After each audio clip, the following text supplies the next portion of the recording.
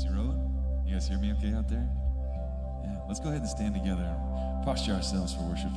If you're joining us online, my name's Ari. I'm a pastor of worship here, and so glad to have you joining us. If you're here with us in the seats, I encourage you to sing loud, sing loud. We're going to sing about the glory of God and declare His sovereignty this morning.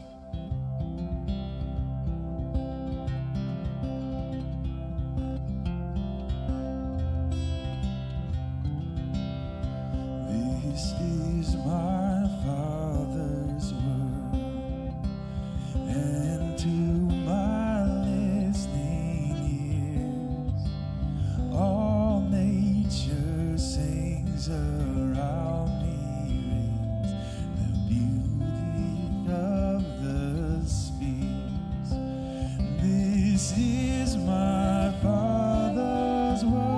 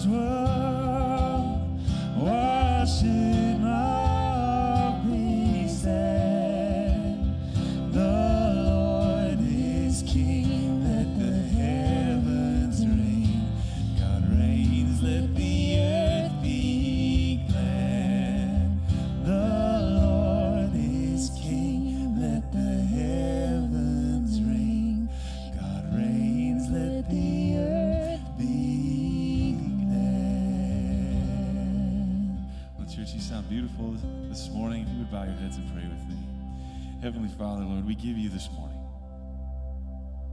We give you our whole selves, our heart, our mind, our spirit. Lord, let's worship you in truth and in spirit. Lord, as we acknowledge your sovereignty over all things, all circumstances in our lives, those that aren't here with us and those that are here with us, Lord, put your Holy Spirit, Lord, Holy Spirit, just be present. Make yourself more present, more known. Let us understand and experience that presence more deeply this morning as we sing and worship to you, as we hear your message. And we know that in all things you are sovereign, and that if we don't cry out, the rocks and the hills, they will cry out to you. The streams and the rivers and the mountaintops and valleys, they will give you praise if we don't.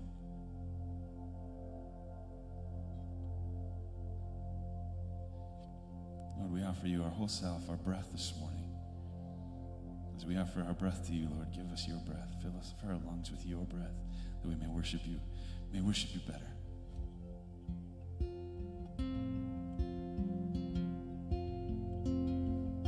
We've been singing a new song called Christ Be Magnified. The chorus goes like this. If you don't know it, feel free to listen. The rest of us sing loudly to teach everybody. It goes like this. We're singing, oh, Christ be magnified. Just let his praise arise. Christ be magnified in me. Singing, oh, Christ be magnified from the altar of my life. Christ be magnified in me.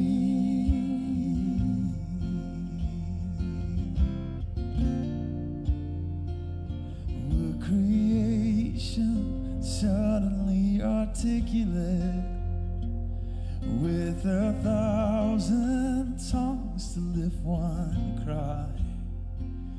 Then from north to south and east to west, we'd hear Christ be magnified.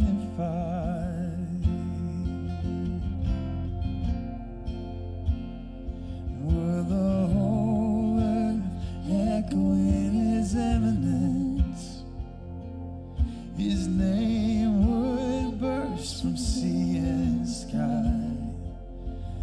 From rivers to the mountain tops, we hear Christ be magnified. All right, sing it. We're singing, oh, Christ be magnified. Just let his praise arise. Christ be magnified in me. Singing, oh, Christ be magnified from the altar of my life. Oh, Christ be magnified in me.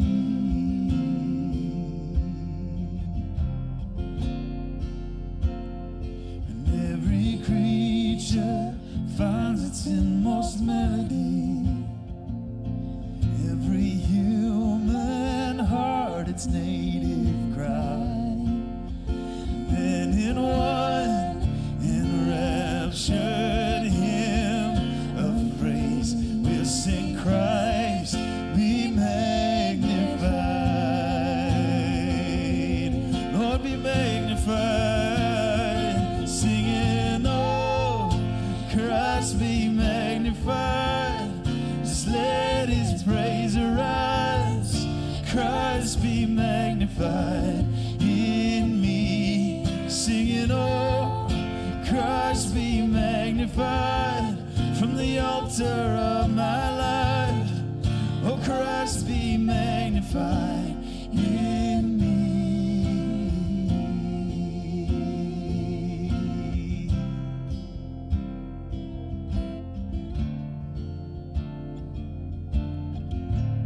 I won't bow to idols. I won't bow to idols. I'll stand strong and worship you. And if it puts me in the fire, I'll rejoice 'cause you're there too. I won't be formed by feelings. I hold fast to what is true. If the cross brings transformation, I'll be crucified with you. 'Cause death is just a doorway into resurrection life. And if I join you in your suffering, then I'll join you when you rise. You return to glory, all the angels and the saints. Oh, my heart will still be singing.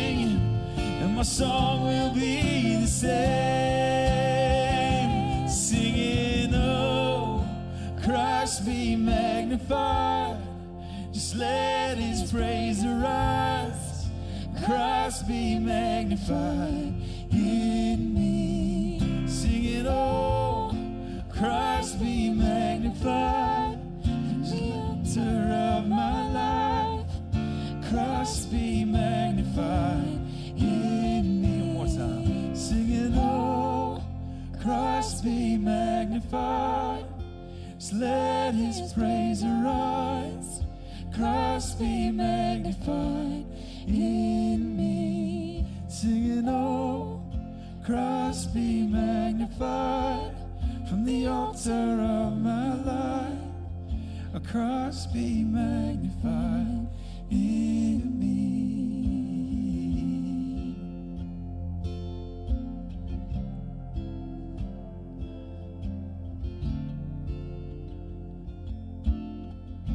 Heavenly Father, we come before you humbly.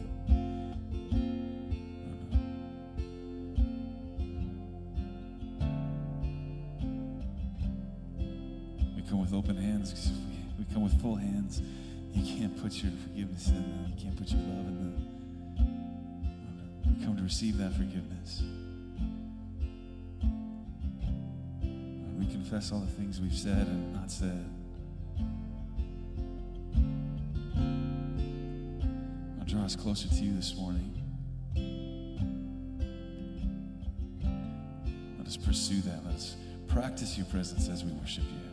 Not just with our voices, but with our ears and with our intellect.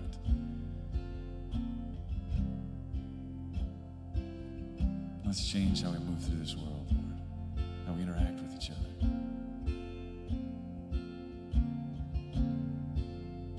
That you may shine through us. Let's sing that one more time, singing Christ. Singing, oh, Christ be magnified. Just let his praise arise. Christ be magnified in me. Singing, oh, Christ be magnified. The altar of my life. Christ be magnified in me.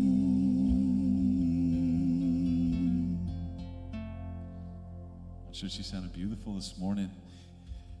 I'll hand it over to Pastor Mike. You gonna have them greet each other or just wait? Hey, thanks, Ari and Bree. You guys sound awesome. And thanks for joining us online and in person here. Welcome to Mercy Road. If I have not met you, my name is Pastor Mike Lotzer. I'm the lead pastor here. And I want to ask you guys a question. What are your thoughts on Bruce Banner? You know, the Hulk in the Avenger Marvel movies? No? Are we any Hulk fans? Big green rage monster. He gets mad, destroys a lot of things. Yeah? I'm kind of a fan of Hulk because my boys are. We've watched those movies and they just, their favorite game, one of their favorite games is to pretend that they are the Hulk. I don't know how that works, that they both are the Hulk at the same time. And then they try to wrestle me. And it's really kind of interesting because my boys understand the concept behind the Hulk, right? I mean, the Hulk would be strong on his own. He's a big, muscular, green monster. But when he gets angry, when he's outraged, that's kind of his superpower. And then he becomes really strong. And so they like to just beat me up and jump on my back and roar like the Hulk. And it's mostly fun. Sometimes I get hit in the face. That's less fun. I am noticing, and you are noticing, that we're in a time of outrage, aren't we? There's a lot of people that are angry. And what are we angry about? Well, some of us are angry that we have to wear masks. And some of us are angry that we don't wear masks enough. And some of us are angry at people who wear masks, but it only covers their nose. Some of us are angry at kind of the inconsistency from state to state or the federal response. And some of us are angry at Democrats. And some of us are angry at Republicans. And some of us are angry at both. And all of us, I think, have a low-lying anger at the loss of freedoms in this pandemic. And the prolonged sense of uncertainty brings a lot of emotions. And sometimes when we feel a lot of emotions in uncertainty, anger seems to be the winning one. And have you ever recently in the last few weeks just felt angry and you didn't know what you were even angry about? I have. And so as we're in this summer series, Lessons in Lockdown, we've been looking at the book of Philippians. The Apostle Paul, after all, wrote the whole letter to the church in Philippi while he was in lockdown, and we're in lockdown. And we're pausing, and we're not going to look at Philippians today. We're actually going to look at 3 little snapshots from the Gospels, because Paul, the apostle who wrote Philippians, is constantly looking at the Messiah, at Jesus, and he's modeling his life after the life of Christ. And he tells us to do that in that letter. And so we're going to tackle anger. Several years ago, I employed a pastoral coach. Have you ever heard of a pastoral coach? It's a kind of a mental health pastor who works with lead pastors. He has a case of about 70 lead pastors at any given time, and he coaches these lead pastors from around the country.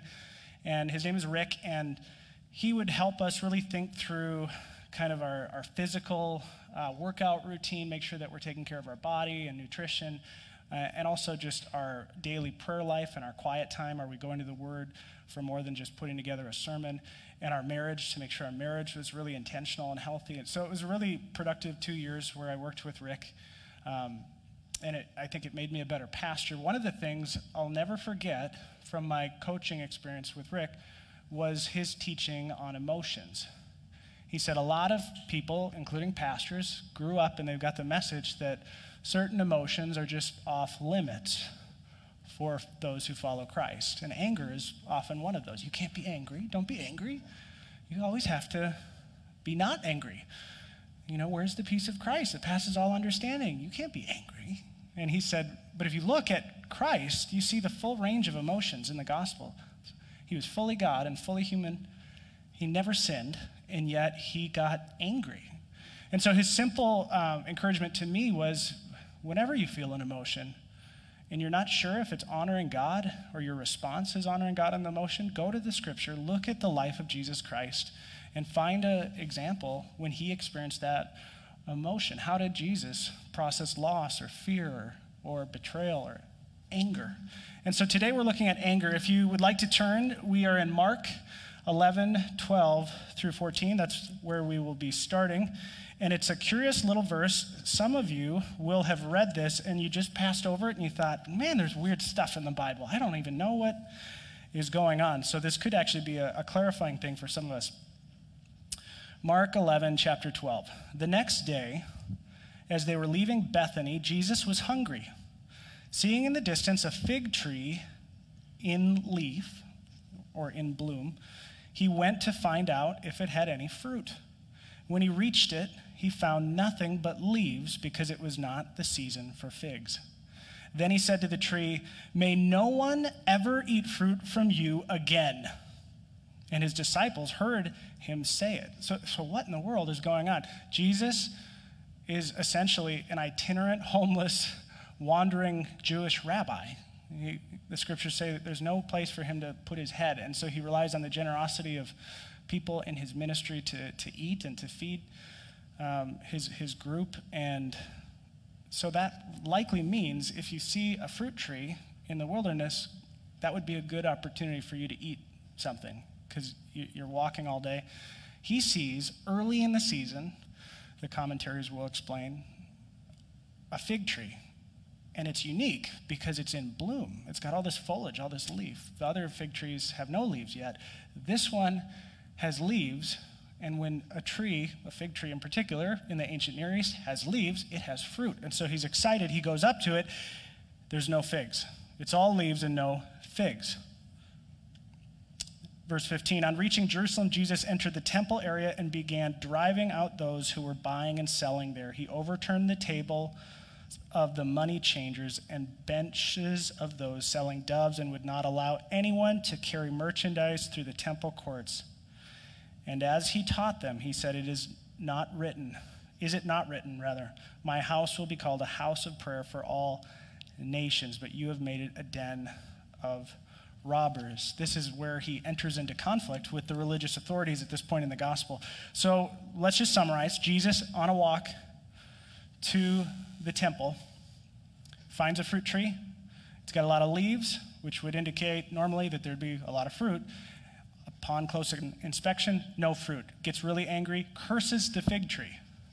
And his disciples are like, wow, tough day for the tree, right? And then he gets to the temple courts and he finds the equivalent of Walmart in the entrance to church. And he starts turning over the tables. You see, there was elaborate rituals that were required in Torah, including buying of certain animals for sacrificial requirements and offerings. And people had kind of seen that there's a lot of money to be made to provide travelers what they needed to practice their religion. You can imagine they were really kind of ripping off a lot of well-intending people. And the whole purpose and the whole point of honoring Yahweh God had become obscured by commercialism and just kind of crazy hypocrisy. And Jesus is really outraged. That's what makes Jesus mad. So if you're taking notes, you could put it this way. What angers Jesus? Lots of spiritual fruit with lots of spiritual leaves with no spiritual fruit. When a person in an organization, a family is all leaves and no fruit, that really makes Jesus angry. And it's worth considering, should that make me angry if I'm a follower, a disciple of Jesus? Yes, it should. Now, Jesus did not go down the line in the grove of fig trees and curse any or all other trees. Think about that.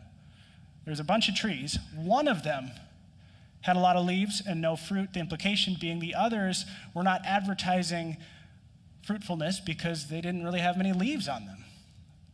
The implication being, if you don't have a bunch of indicators up in your life that you have it all together, that you are just bursting with spiritual fruit, Jesus is not angry with you. He is more than patient with you. He wants to help you and love you. He died for you. He's not condemning. He says he didn't come to the world to condemn people. He came to save us, to love us, so we could be with him forever. But if you're the type of person, if I'm the type of person that goes to elaborate lengths to tell everybody else, I've got it all together. I'm #blessed. I have the best quiet times, and oh, my time with the Lord is wonderful. I am advanced in the following areas. I'm perfectly knowledgeable in theology. I am so spiritually together. But really, there's not a lot of fruit. Jesus is angry at you. Doesn't mean he doesn't love you. It does mean he's angry. So what is spiritual fruit? Well, if you were to walk in our kids' ministry room, we have these huge murals on the wall from Galatians, the letter to Galatians. Love, joy, peace, patience, kindness, gentleness, faithfulness, self-control, to name some. But love is always the first of every list. If you are not exhibiting love,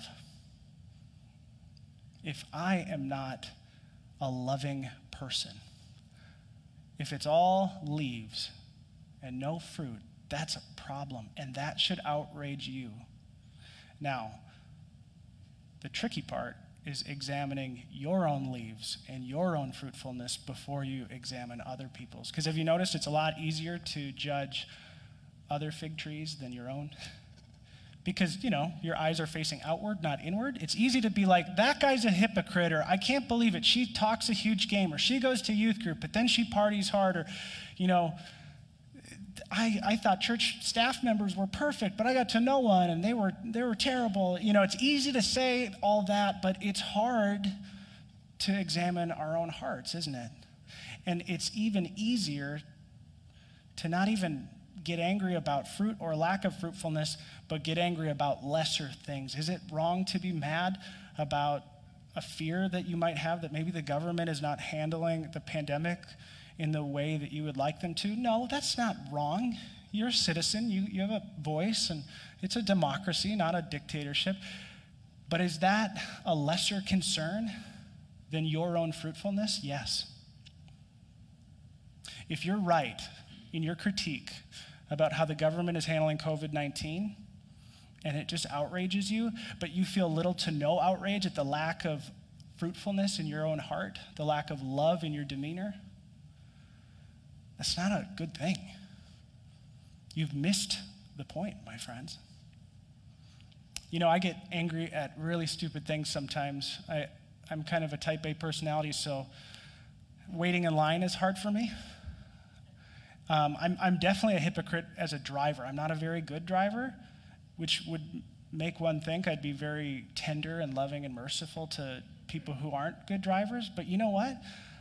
I oftentimes am just like, are you serious? No turn signal? No turn signal. Did COVID-19 give you permission to drive like a complete moron? Come on, right? You know, and the outrage happens. I mean, we get mad at some really crazy stuff, don't we? Have you ever been so mad that you kicked something and like hurt your toe or you know, broke something that you really didn't want to break? I've said it before from the stage, but I have an ongoing feud with my garden hose. I just hate that hose. It gets around the hostas and the arborvitaes, and it always catches on the back of my car tire, and you just, come on, hose. The next time I'm in an epic duel with the hose, the next time I'm turning into a green rage monster over someone else's driving, I think what Scripture and what the Holy Spirit and what my Master Jesus would want me to do is say, it's not wrong to get mad at stuff in life, Mike, but you got to get mad at the right things. Because anger is a fuel, isn't it? It's a fuel for action. I mean, that's why Hulk is strong. It's the anger.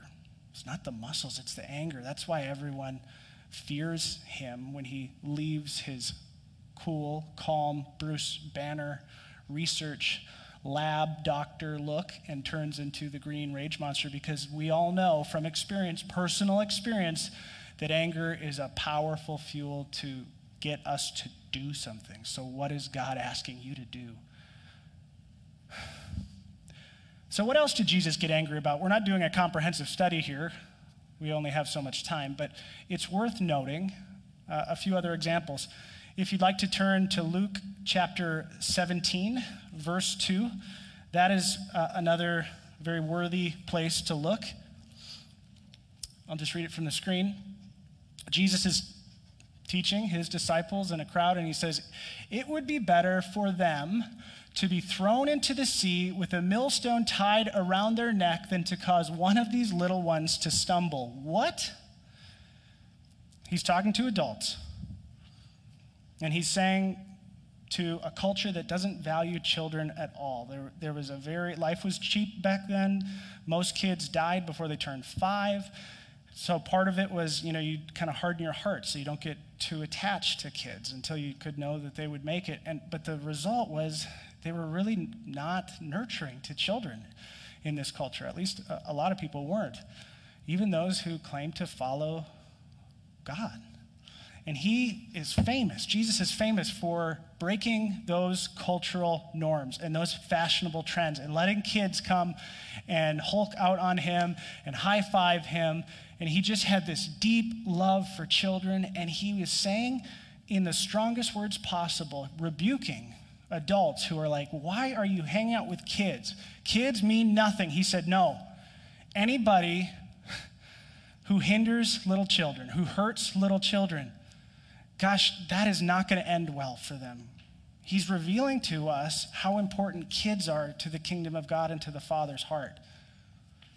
What makes Jesus angry? Hindering or hurting children. He gets millstone mad about that. Now, I say hindering and hurting because Christian tradition has often differentiated two types of sin. One is commission and one is omission. Committing something, commission, sins of commission, are actually doing something sinful by intent, right? Omission is doing something sinful by leaving something undone. I think the majority of followers of Jesus Christ, by and large, are pretty good when it comes to sins of commission against children. Right? Because we live in a culture that has seen the value of kids. And we have had years of psychological research that has stacked up, that has concluded what we all have experienced and know intuitively to be true. childhood is really formative, and how we're treated when we're little really sets us up or hinders us for the rest of our life. Not that you can't overcome adversity as a child. Some of the best people ever have had really tough childhood, and so that's not an excuse, but we really want to be nurturing and intentional and strategic in how we parent and grandparent and as a village raise children. And so as a result, we all kind of agree on that. We're all pretty good to kids, as in we don't commit acts of abuse. We're very careful in our children's ministry here to background check everyone who works with our children and have at least 2 people working with children. And we really are intentional. But I think the Church of Jesus Christ, followers of Jesus Christ in America right now, if we're really honest, we're guilty of hindering children a lot, and in many, many ways. What do I mean by that? It's the sins of omission. It's not that we're doing something evil to children, although that's true in some cases. It's that we're not doing the right things. I mean, I just told you my boys love to wrestle with me. That's a good thing. And they love to pretend to be Hulk. I have to stand before my Savior at some point in my life and be accountable for the media that I let my kids watch and their little minds be formed. Yeah, I've showed them the Avenger movie, and that's tough. You know, you go on Common Sense Media. It's a great website for parents. But there's judgment call after judgment call after judgment call, because it's not even that maybe the Marvel movie is the problem. It might be what they're not watching because we're watching the Marvel movie. Think about that. Parents, if you're watching online here, I don't want to be judgy or condemning, but I do need you to hear this. You could be doing significant damage to your children during this pandemic because you have completely punted on their spiritual development for months now. And you reason to yourself, you know, it wouldn't be safe for them to be at church, so we won't go to church. And at first you did watch church online, and you did some activities with your kids that Carrie sends home. But if you're honest with yourself, you have stopped altogether, and your kids don't hear you talking about Jesus. You don't read scripture with your kids. You don't talk about your spiritual journey. It's just empty. You're not a family that's praying together. You spend a lot more time binging on Netflix and doing anything else than talking about the God who made them, who has a plan for their little lives, and who wants to know them intimately. I want to invite Carrie, our children's ministry director, up just to give a tool in this area. This would be for parents or for grandparents. Carrie, you do such a good job at, I'll give you a mic here, at giving us tools. And I want to be the first to admit, because I don't want to be all leaves and no fruit here, and I don't want to be hypocritical, this is not an area I've excelled in with my own kids. We pray at dinner, but you have sent some things home with me and given me homework, and she's held me accountable and said, how was kids' church, Mike? Did you watch the video with your kids? Yeah. And I said, I think we're going to do that Tuesday. So what do we have for the parents here? Yeah, and here's one thing I know, Mike, and I know you know it in your heart too, is our parents are doing a great job, and they want this for their kids. You don't know any parents who say, yeah, I want to hinder my child. Right. But sometimes what we need, parents, is, and what I hear them ask for, is just a plan, a strategy. And so I feel like that's where our job as a church can come in and partner with parents and really provide the resources that they need. Because you just need to know where to start, right, and where to jump in. So what we've developed now is, and this is actually the Lotzer family. Oh, all right. The home plan for each month, and our curriculum covers all age groups, and it just gives you daily things that you can do with your children that take 10 minutes, and just being real intentional, because what you do every week really matters. And I know parents want that. They just sometimes need the instructions, right, to Absolutely. do it. And there's little games, like even a little matching game with Adeline, you know, for 2 minutes, and just talking about the blessings on the cards. So we're going to jump into this, and it's something you can share with other families too. I would love to have home plans for, you Right. know, 100 families. That would be awesome. So if Be in touch with me, Carrie at mercyroadmn.com. Thanks so much, Carrie. Yep, if you can just put it right up there. So we just love your ministry here, Carrie. And one of the benefits of being a smaller church is that we have individualized plans and resources for every family. We also are a big believer that grandparents will have maybe one of the most profound influences in the spiritual lives of children. And not just grandparents, all the research shows that the more adults that are invested in a kid's life, and we're not just talking about little kids, up through adolescence and college age, the more adults who show a spiritual interest in the life of that individual, that more than any other factor, more than church attendance, more than any other factor, is what separates kids who grow up to have what we call a sticky faith, where they know and walk with Jesus as an adult, or a nominal or non-existent faith, where they just said, I kind of did the church thing. I think I'm going to take about 15 years off right now. Maybe when I have kids someday, I'll bring them back. Maybe not. This gets real for me. I mentor a man who's actually my same age, who's in prison for life. And I often will ask Jesse in letters, or when before the pandemic, could visit him in Stillwater, what can I do for you? You can donate a little money on his account so he can have art supplies or things like that in prison. And he appreciates that. But he said to me one day on a visit, he said, Mike, more than money, more than visiting me, the best thing you could ever do for me is invest in the life of my son. And I just want to be very vulnerable and real. I haven't done a great job at that. We've sent him to camp, summer camp. We've done some other things as a church. And I've gotten used to the automatic things that our church can do. And I've given myself permission to not personally reach out as often as I should. And guess what? A lot of those automatic things, like every other area of life, have been impacted by the pandemic. And I'm just telling you that if your pastor is guilty of sins of omission, not investing in the lives of children in the ways that God is calling him to in areas, it's very likely that you are too. Some of you maybe not. But if you're more outraged about a political issue, about Chipotle getting your order wrong, than you are about the sin of omission by not investing in the lives of the children that God has strategically put in your life, that makes Jesus angry. And it should make you not feel shame, but feel anger that moves you to prayerfully do something about it. So what makes him angry? Well, he gets angry. The fully sinless Son of God gets angry when people have a lot of leaves and no fruit, when we're hypocrites, and we all have some of that.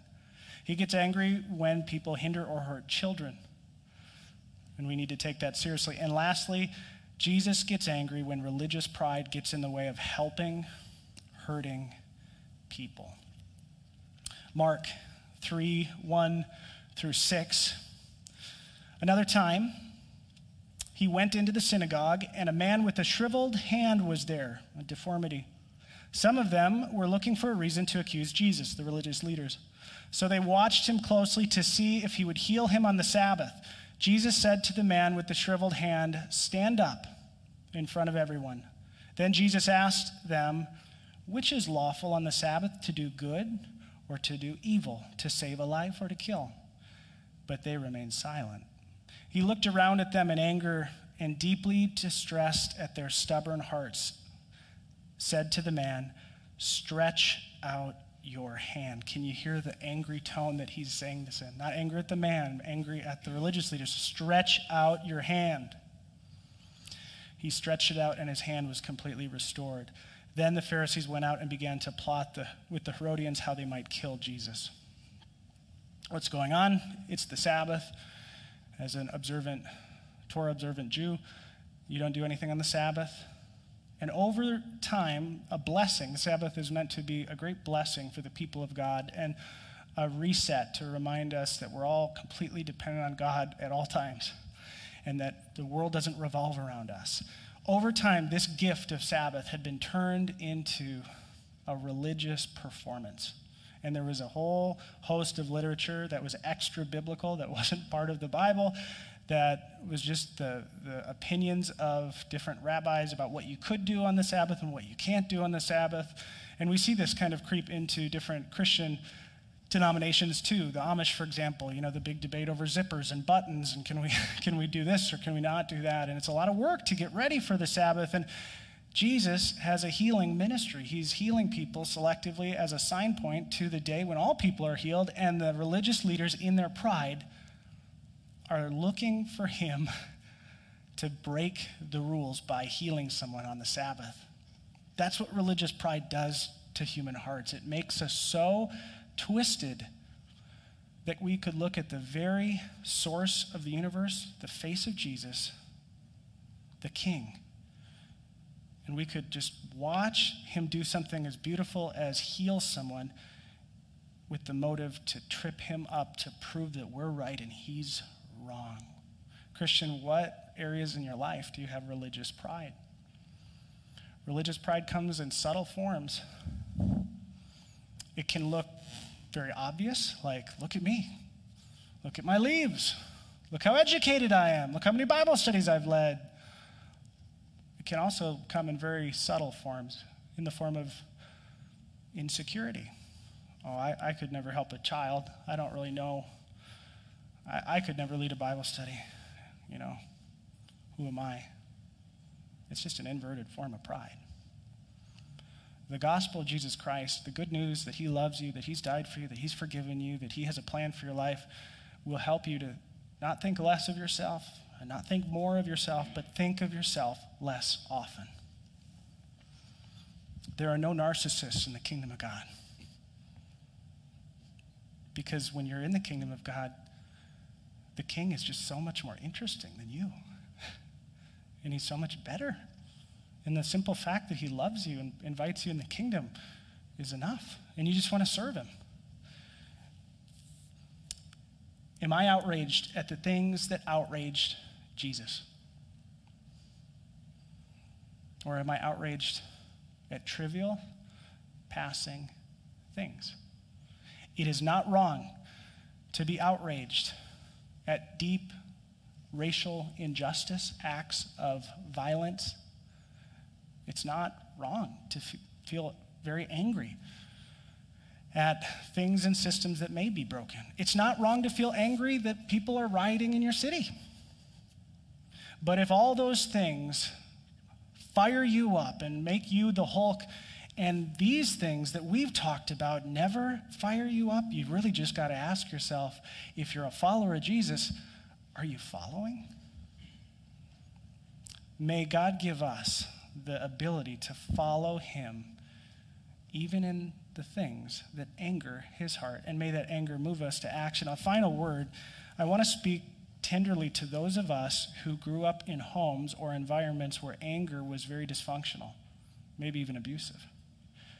It's very likely, statistically speaking, a large amount of the people listening or watching this, the minute I said anger, you felt extreme anxiety or shame. And this has been a hard message for you. You need to know that Jesus is perfect in his anger. What do I mean by that? He is full of grace and he is full of truth. Men and women are not very good at being angry, if we can be honest about that. That's why the scriptures say, never let your anger continue before the sun goes down. Seek reconciliation. Don't live in a constant state of anger. Jesus didn't either. He knew how to use anger like a scalpel. Most of us use it like a broadsword, hacking away. He can teach you how to become surgical in your anger if you will submit your emotions to him, and if you will start to try to become angry at the things that anger him, and start by examining your own life first. But if this message has triggered any of you and you just feel that the takeaway is somehow that God is just really angry at you and I just knew it, God doesn't love me and he doesn't like me and he's disappointed at you, stop it. Don't hear what I'm not saying. He loves you enough to die for you. That's a big love. He wants the best for you. And part of that is learning to become angry at the things that anger him. Let's pray. Gracious God, help us to become angry at the things that anger you first. Help us to be men and women who grow the fruit of self-control and do not get high on the narcotic of anger, trivial anger. Help us to be people who have a righteous anger and outrage over that which righteously angered and outraged Jesus, the visible image of the invisible God. Help us to do the next right thing, compelled by righteous anger in truth and in love. We pray this in Jesus' name. Amen.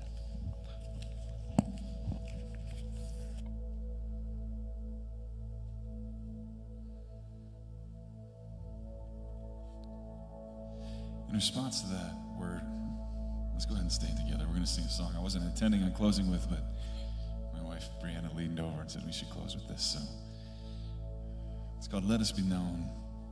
And we sing through three fruits of the Spirit. Let's be known by our love, by our joy, and by our peace.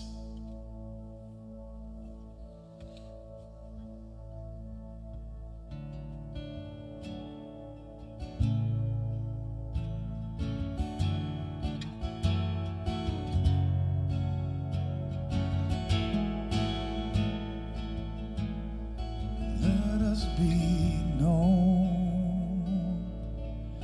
by our love in every word, in every deed.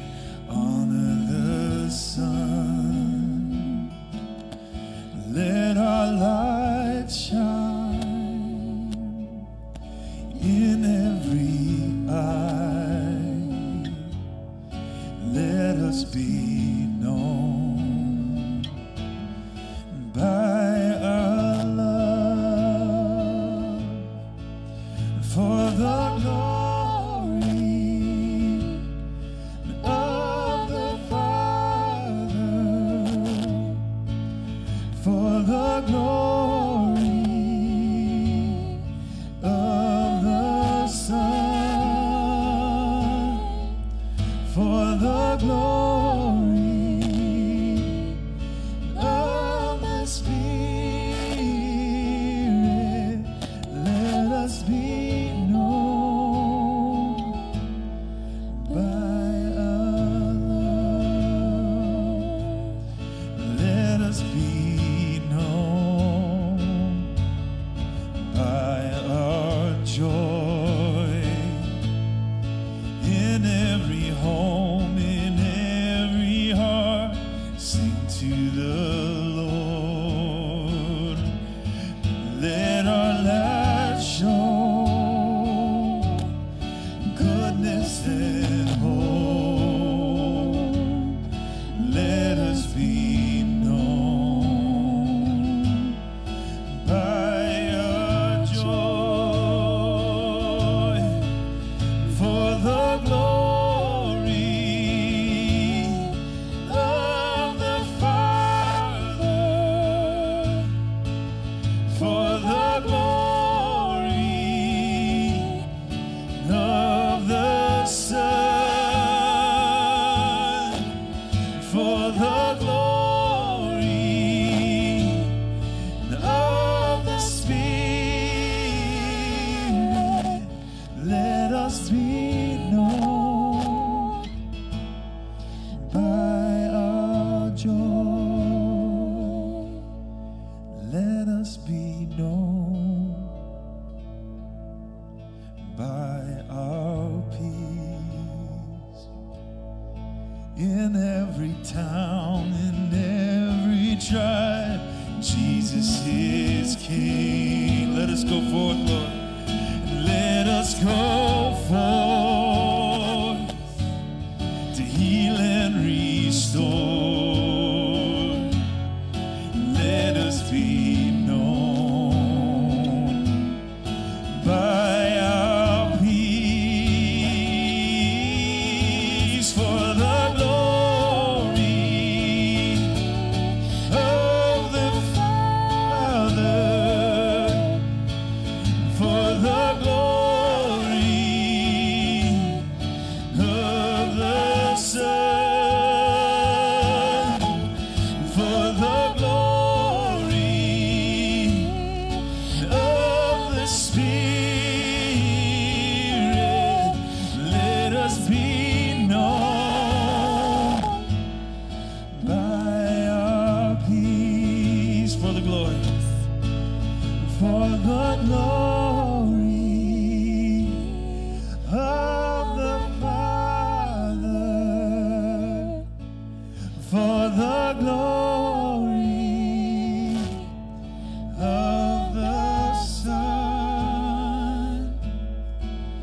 for the glory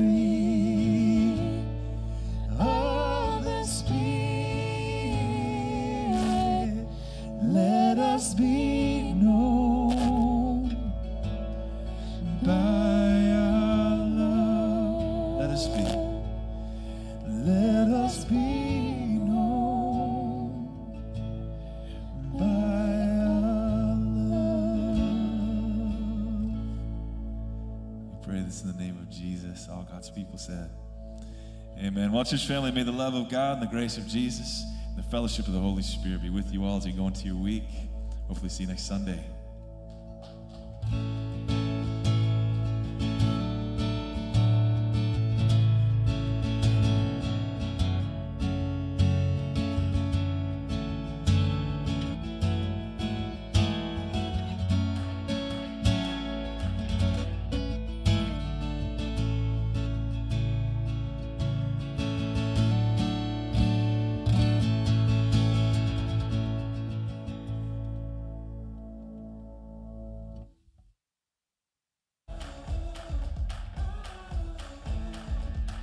Everybody knows heartbreak, isolation. But we can lay our burdens down. Lay our burdens down. What a friend we have in Jesus. East to west, my sins are gone. I see grace on every horizon. And forever and ever, His heart is my home.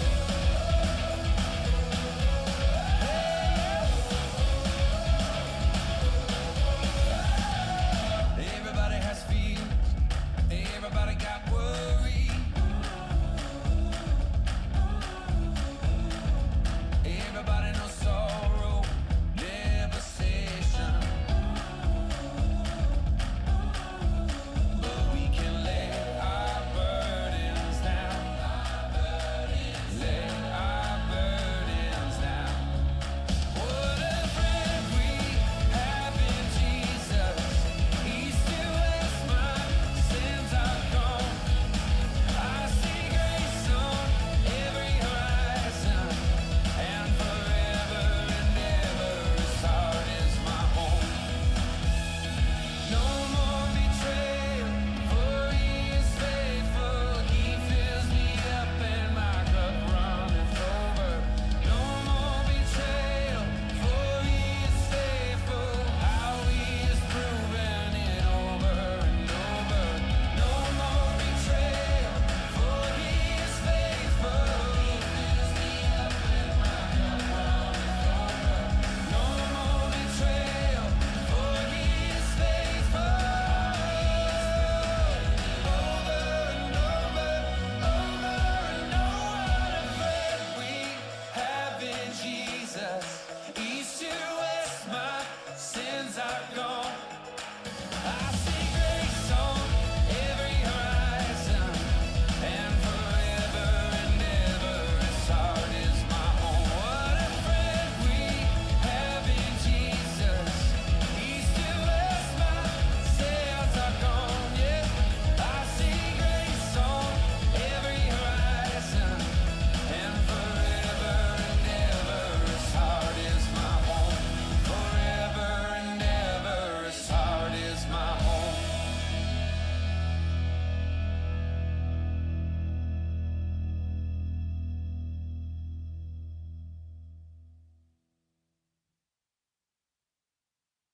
No more wrong, man, I'm trying to do right. Thank God for my kids and my lovely wife. The life I used to live, I had to live.